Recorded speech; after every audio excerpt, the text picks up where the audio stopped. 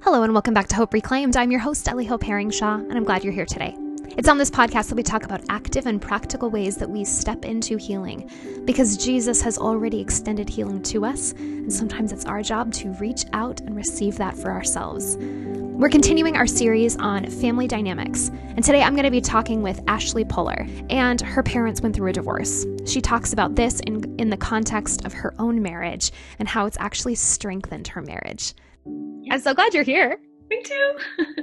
Someday when this quarantine is over, or whatever is happening in the world, maybe we'll have real coffee together sometime. That would be amazing. It would be so nice. Thank you so much for coming on this podcast, because this was, like I said, an answer to prayer that you're here. And I'm just really excited that you came to me with your willingness and availability and openness to say, I have a story, I have a perspective, and I want to share. So thank you so much for being here, Ashley. You're so welcome. It's an honor.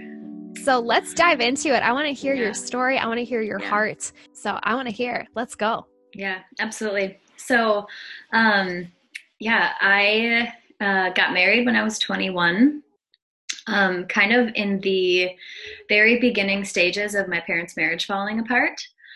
The same week that I got engaged to my husband, there was a very big and kind of devastating revelation that came out about one of my parents. And so it really jarred our whole family, and it kind of, it was interesting timing because I was just about to leave and cleave, and it motivated me so much all the more to cleave to my husband and to want to make my own family, because I'd just been so hurt by my family of origin. It was interesting timing in that I was very close to both my parents, and I imagine that it would have been a lot more difficult to kind of have given up my daughterhood as my primary identity versus being a wife, which, well, if it's not your primary identity, but a huge part of who I was. And so it really propelled me to pursue marital preparedness in those 9 months. And it also, looking back, it bred a little bit of fear of I have something to run away from all of a sudden. And I have this sudden temptation to believe that after decades of marriage, you can still be extremely surprised and the rug can be pulled out from under you.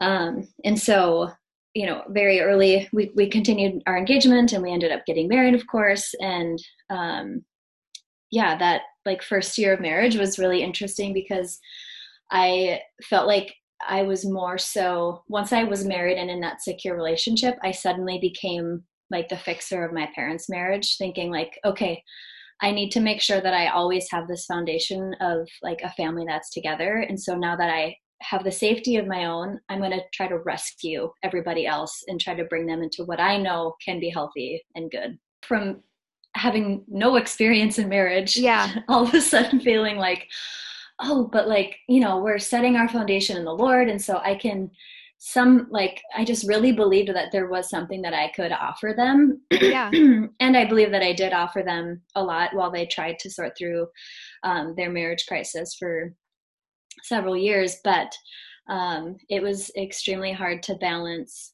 the new marriage and my parents, and kind of being able to separate what was mine to hold and what was not, and how can I continue to be a wife and continue to carry the threat of feeling like I wasn't going to be a daughter somehow anymore.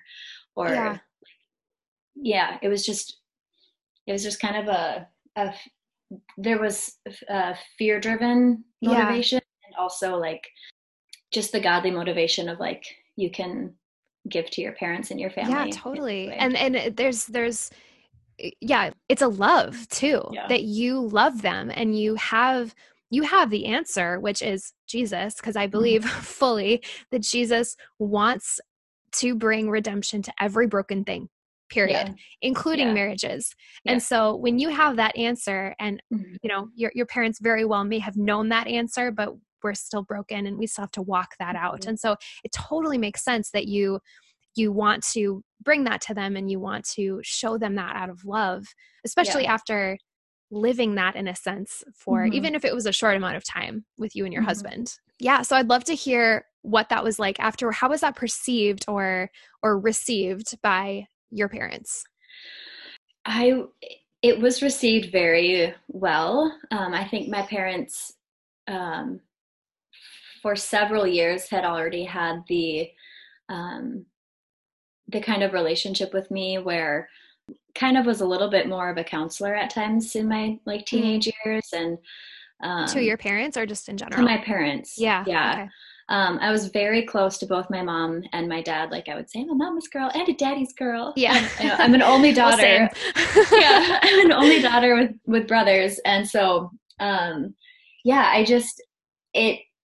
learning now that my relationship with my parents as like a counselor and someone that they could go to as a confidant really like it validated something in me that probably wasn't ready to be validated about being like an adult and independent and, just, kind of believing that I was needed. And that really gave me like purpose in life was, that role of just being such a helper. Or like somehow like meeting them in like a peer level. Yes, very much. Yeah. My mom and I were, I would say probably best friends when I was in high school.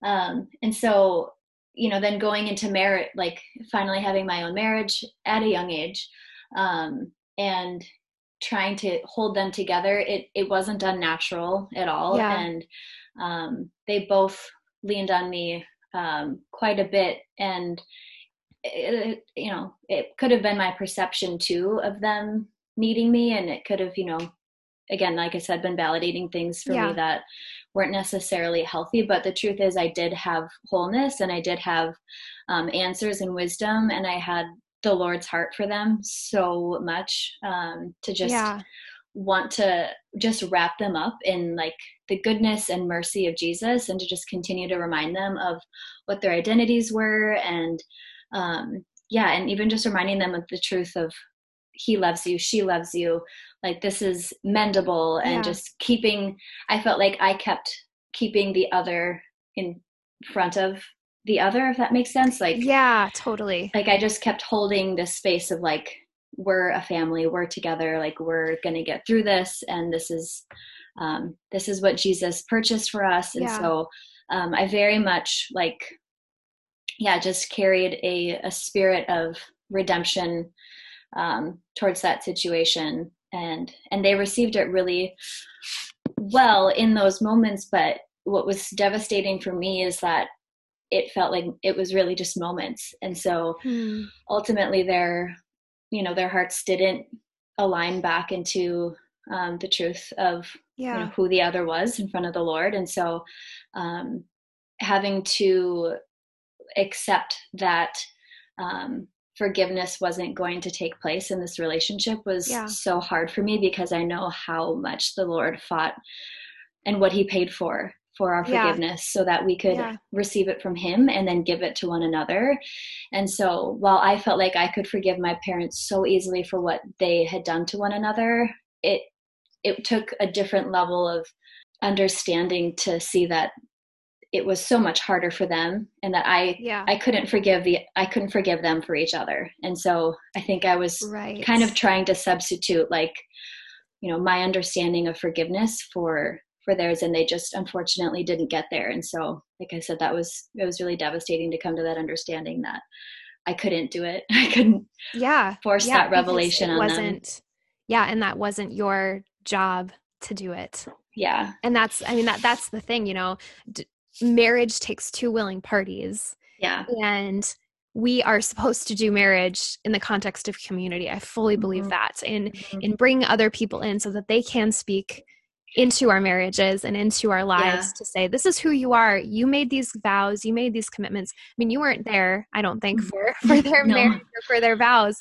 But you were able to hold them to that, which is a beautiful thing. Maybe a little, that sometimes maybe like Mm-hmm. crossing some boundaries there Mm-hmm. a little bit, but Mm-hmm. we need that as Yeah. married people. And that I mean, I'm getting on a little bit of a tangent with that, but It's I all fully good. believe that. Yeah. But I love what you said, that you couldn't do it for them. And I think that's interesting because some people have a harder time forgiving. That it's the opposite Mm-hmm. from your perspective of forgiveness. Some people, when they know that someone has been hurt, they have a harder time forgiving on behalf of that person, if that makes sense. Yeah. Yeah. I But think something that helped facilitate my forgiveness for them was that I couldn't agree with the way, like, I think sometimes when someone witnesses a loved one get hurt by another loved one, it can often confirm ways that they've also been hurt by that person. And because I had such a good relationship with each of my parents, the way that they hurt each other was so unfamiliar to the way that I received both of them as individuals that it was so easy for me to separate that this wasn't who they were. And I could, because of my, like I said, being a mommy and a daddy's girl, it was like, I totally, like, they are so capable of love because they've loved me so well. And they're so capable of being understanding and compassionate people because they've shown that to me. And so almost like they could do this for each other if they can do it for me, right? Right. So I can never say I would have made the same decisions as they had because I really wasn't them. And it's so complicated. It is so complicated. I just think it's so interesting too that this all happened while you were preparing for your own marriage and then entering into marriage. And that is really complicated to then develop and try to figure out what a covenant really means for you. Right. And what it means for your husband. So I'd love for you to talk about that, how your parents' marriage and the kind of the breakdown of their marriage affected you and your husband and your guys' relationship. Yeah, I would say the easiest and most obvious damage is simply the time that I took away from my marriage to fight for theirs. And just kind of very quickly entering into a little bit of a passivity and just this belief that like my husband's always going to be there for me. So I don't need to like invest in that right now because I just felt so secure in that. And so there was probably a year or two of just, not fully engaging in our relationship in the way that I should have as a very newlywed person and someone in their young 20s. And then in the second way, I would say, when something devastating happens in your life, it's such an opportunity for the enemy to whisper little lies, and not being fully aware of the voice that I was listening to all of the time in the midst of this. I think, there was just whispers of, this could happen to you. So be careful. Or like, this could, like, things are good now, but like, just wait. Or, that's the voice of cynicism. Yeah. So I think it's like later down the line, just wait. Right. Yeah. Yeah. So kind of believing that, like, even though I trusted my husband fully, that like even good people can mess up. And so it was kind of like, in a way, I very much put on like self-protection of like, okay, so if this happened to my mom and my dad, then I could be this person too. And so kind of, how do I protect my heart? And so, like I said, I wasn't always fully engaging in like growing our marital intimacy because I was such a witness to the tearing apart of my parents that I just kind of realized what it cost to, give for, in my parents' case, 30 years and then have something really serious go wrong. And so, I think it affected me by putting on self-protection and just believing that, that I could be totally blindsided. And so, like I said, I did totally trust my husband, but there was also like this sense of like, you could be so naive though, Ashley. Just that little whisper, like, but you could be so naive. Like, you don't even know. Like, so those things were coming up in your mind. And what did you do practically to counteract those or because we can't just push them aside if they're there. Right. We have to replace them with truth. And sometimes we don't even, those thoughts will come in and we can't even, we don't even know that they're lies. We don't even know that they're the enemy. Yeah. So the first step is really recognizing. So the first step is recognizing that those are lies from the enemy and not the Lord. Yes. Not the kind of things that we need. Super important to discern. But at the same time, those were based in your experience too.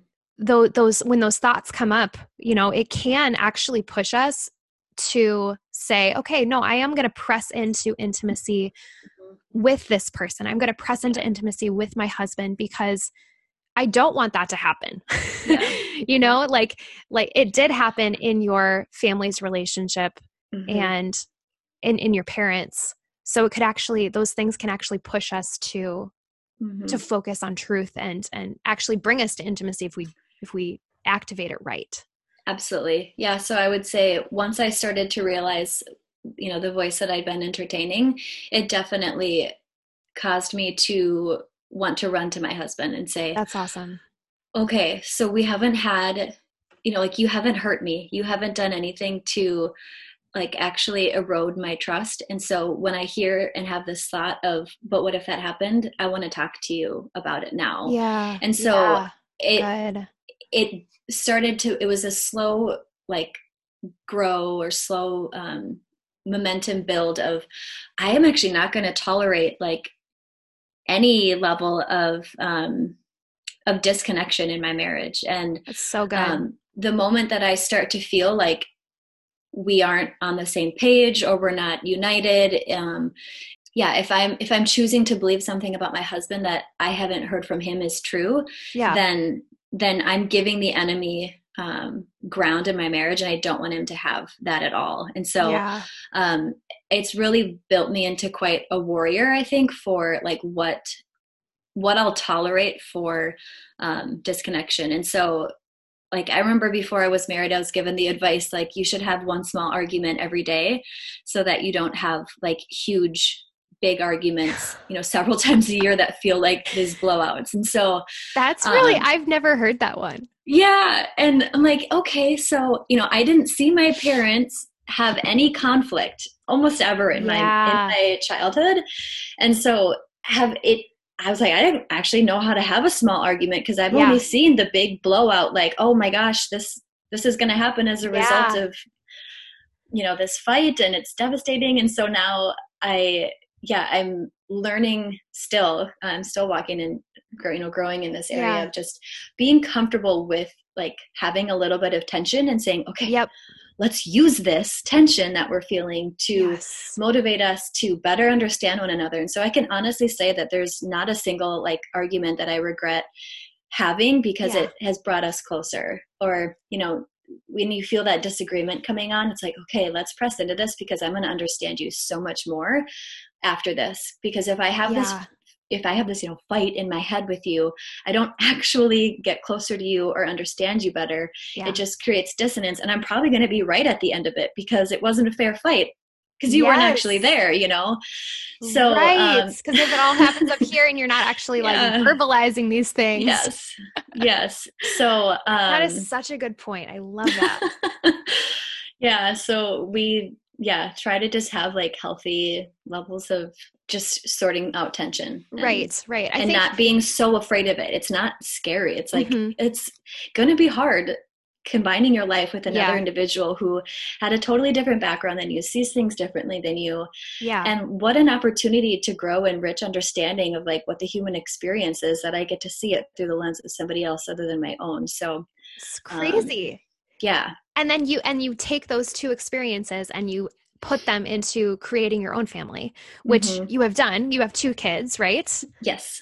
So I'd love to chat just a little bit about how this has, it is obviously shaped the way that you view marriage and it could shape it in a bad way of, wow, this is really unhealthy. And I thought it was great in the way that my parents were, they had this marriage that I never saw them fight, and it was probably great, but then it, broke down and is awful.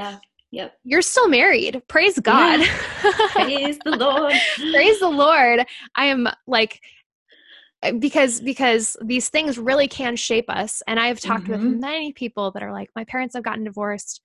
I just, I haven't seen it work. I don't want to do it. So yeah. First of all, I'm impressed by that.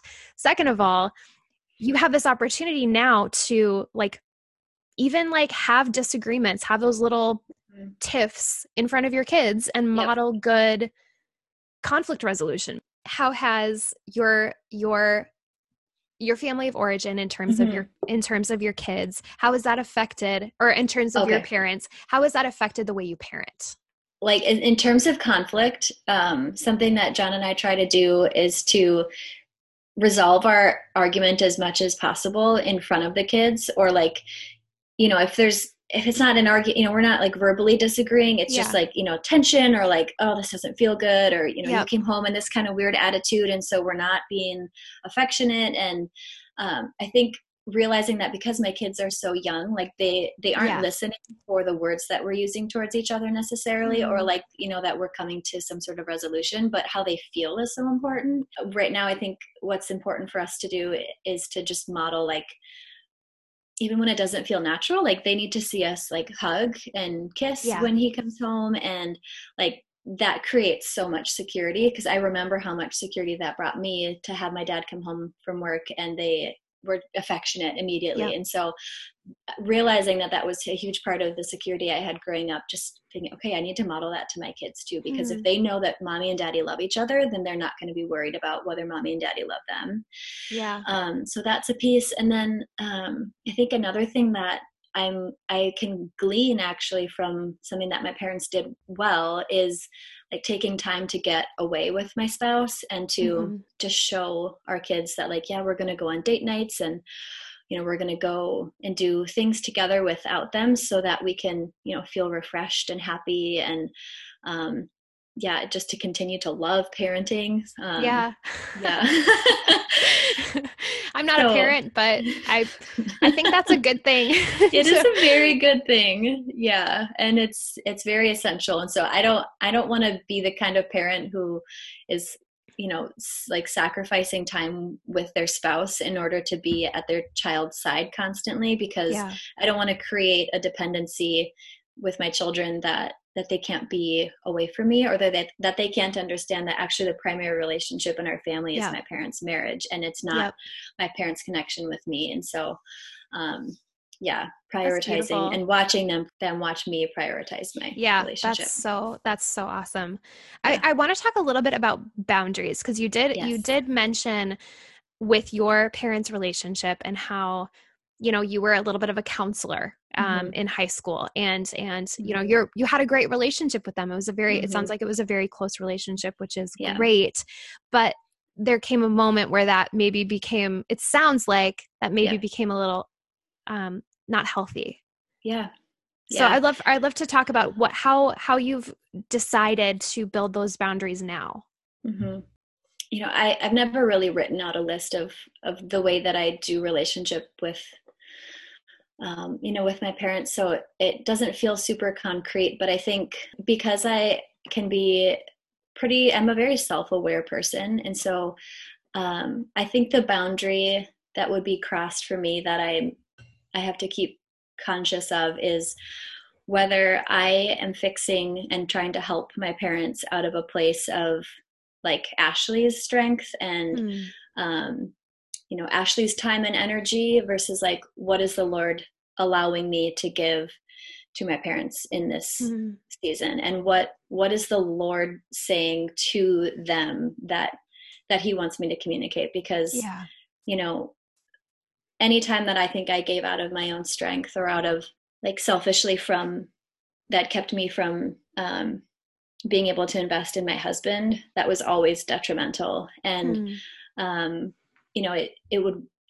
the thoughts would follow me, the conversations would follow me if I had gone, too far to rescue, or gone just like, places in conversation to try to see things so clearly, but it was really just that was too close. Like I wasn't meant to understand that level of information from, either of my parents. And so it was usually pretty obvious that like, if I can't let it go, if I can't give it to the Lord, then I shouldn't have picked that up, and I shouldn't have. Yeah, that's good.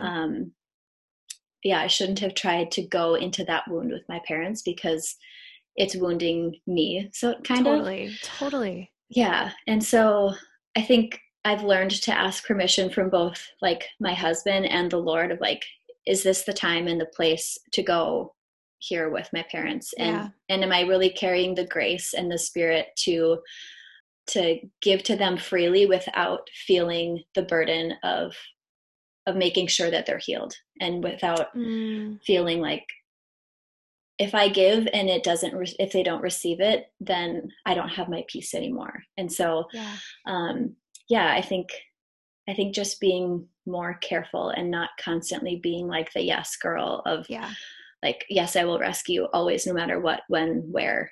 What would you say, or what do you wish you knew about boundaries when you were really in the thick of this? I think it's so important to remember that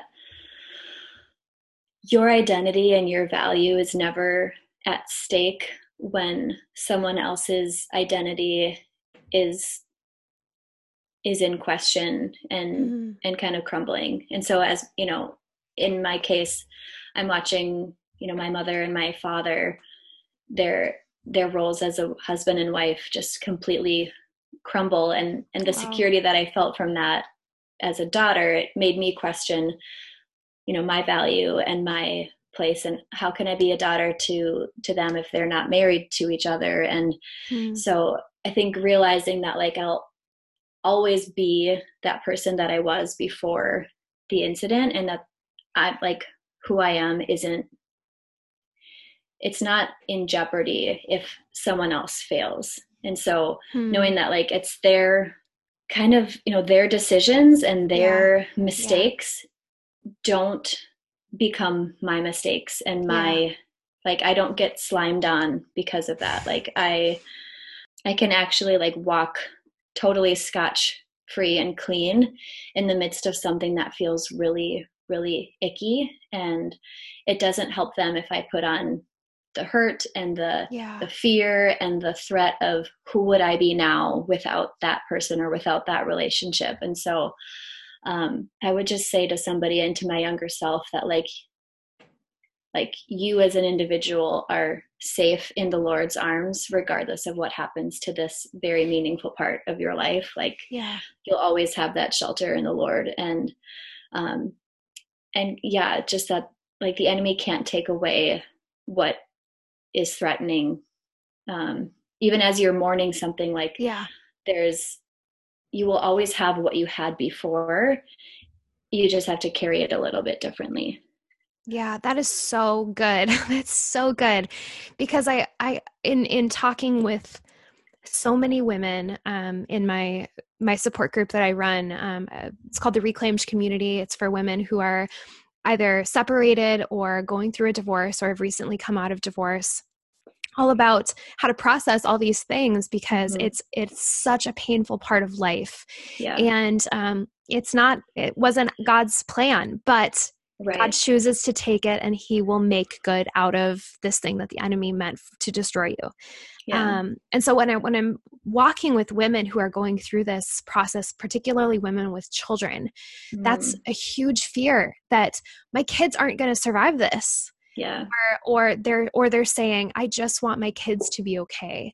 Many people stay in abusive relationships even because of the fear of what divorce will do to children. And so it's a huge issue. It's extremely complicated. I can't pretend like I know the answer, but Jesus does. Jesus knows the answer. And the answer really is, as individuals, we need to know who we are. We need to know that our identity is so firmly and can be so firmly planted in the Lord. And so I just love this point that you made, that their stuff is their stuff, and you're balancing how to carry that you actually don't need to carry it. It does affect your life, but it's not detrimental to your life. Praise God. Yeah. Yes. Praise the Lord. Yeah. I think that point that you're bringing up too is like a term in psychology for this, where you can separate yourself from other people. And I think the first person that you have to do that from is your mother, as like a newborn and a child growing up.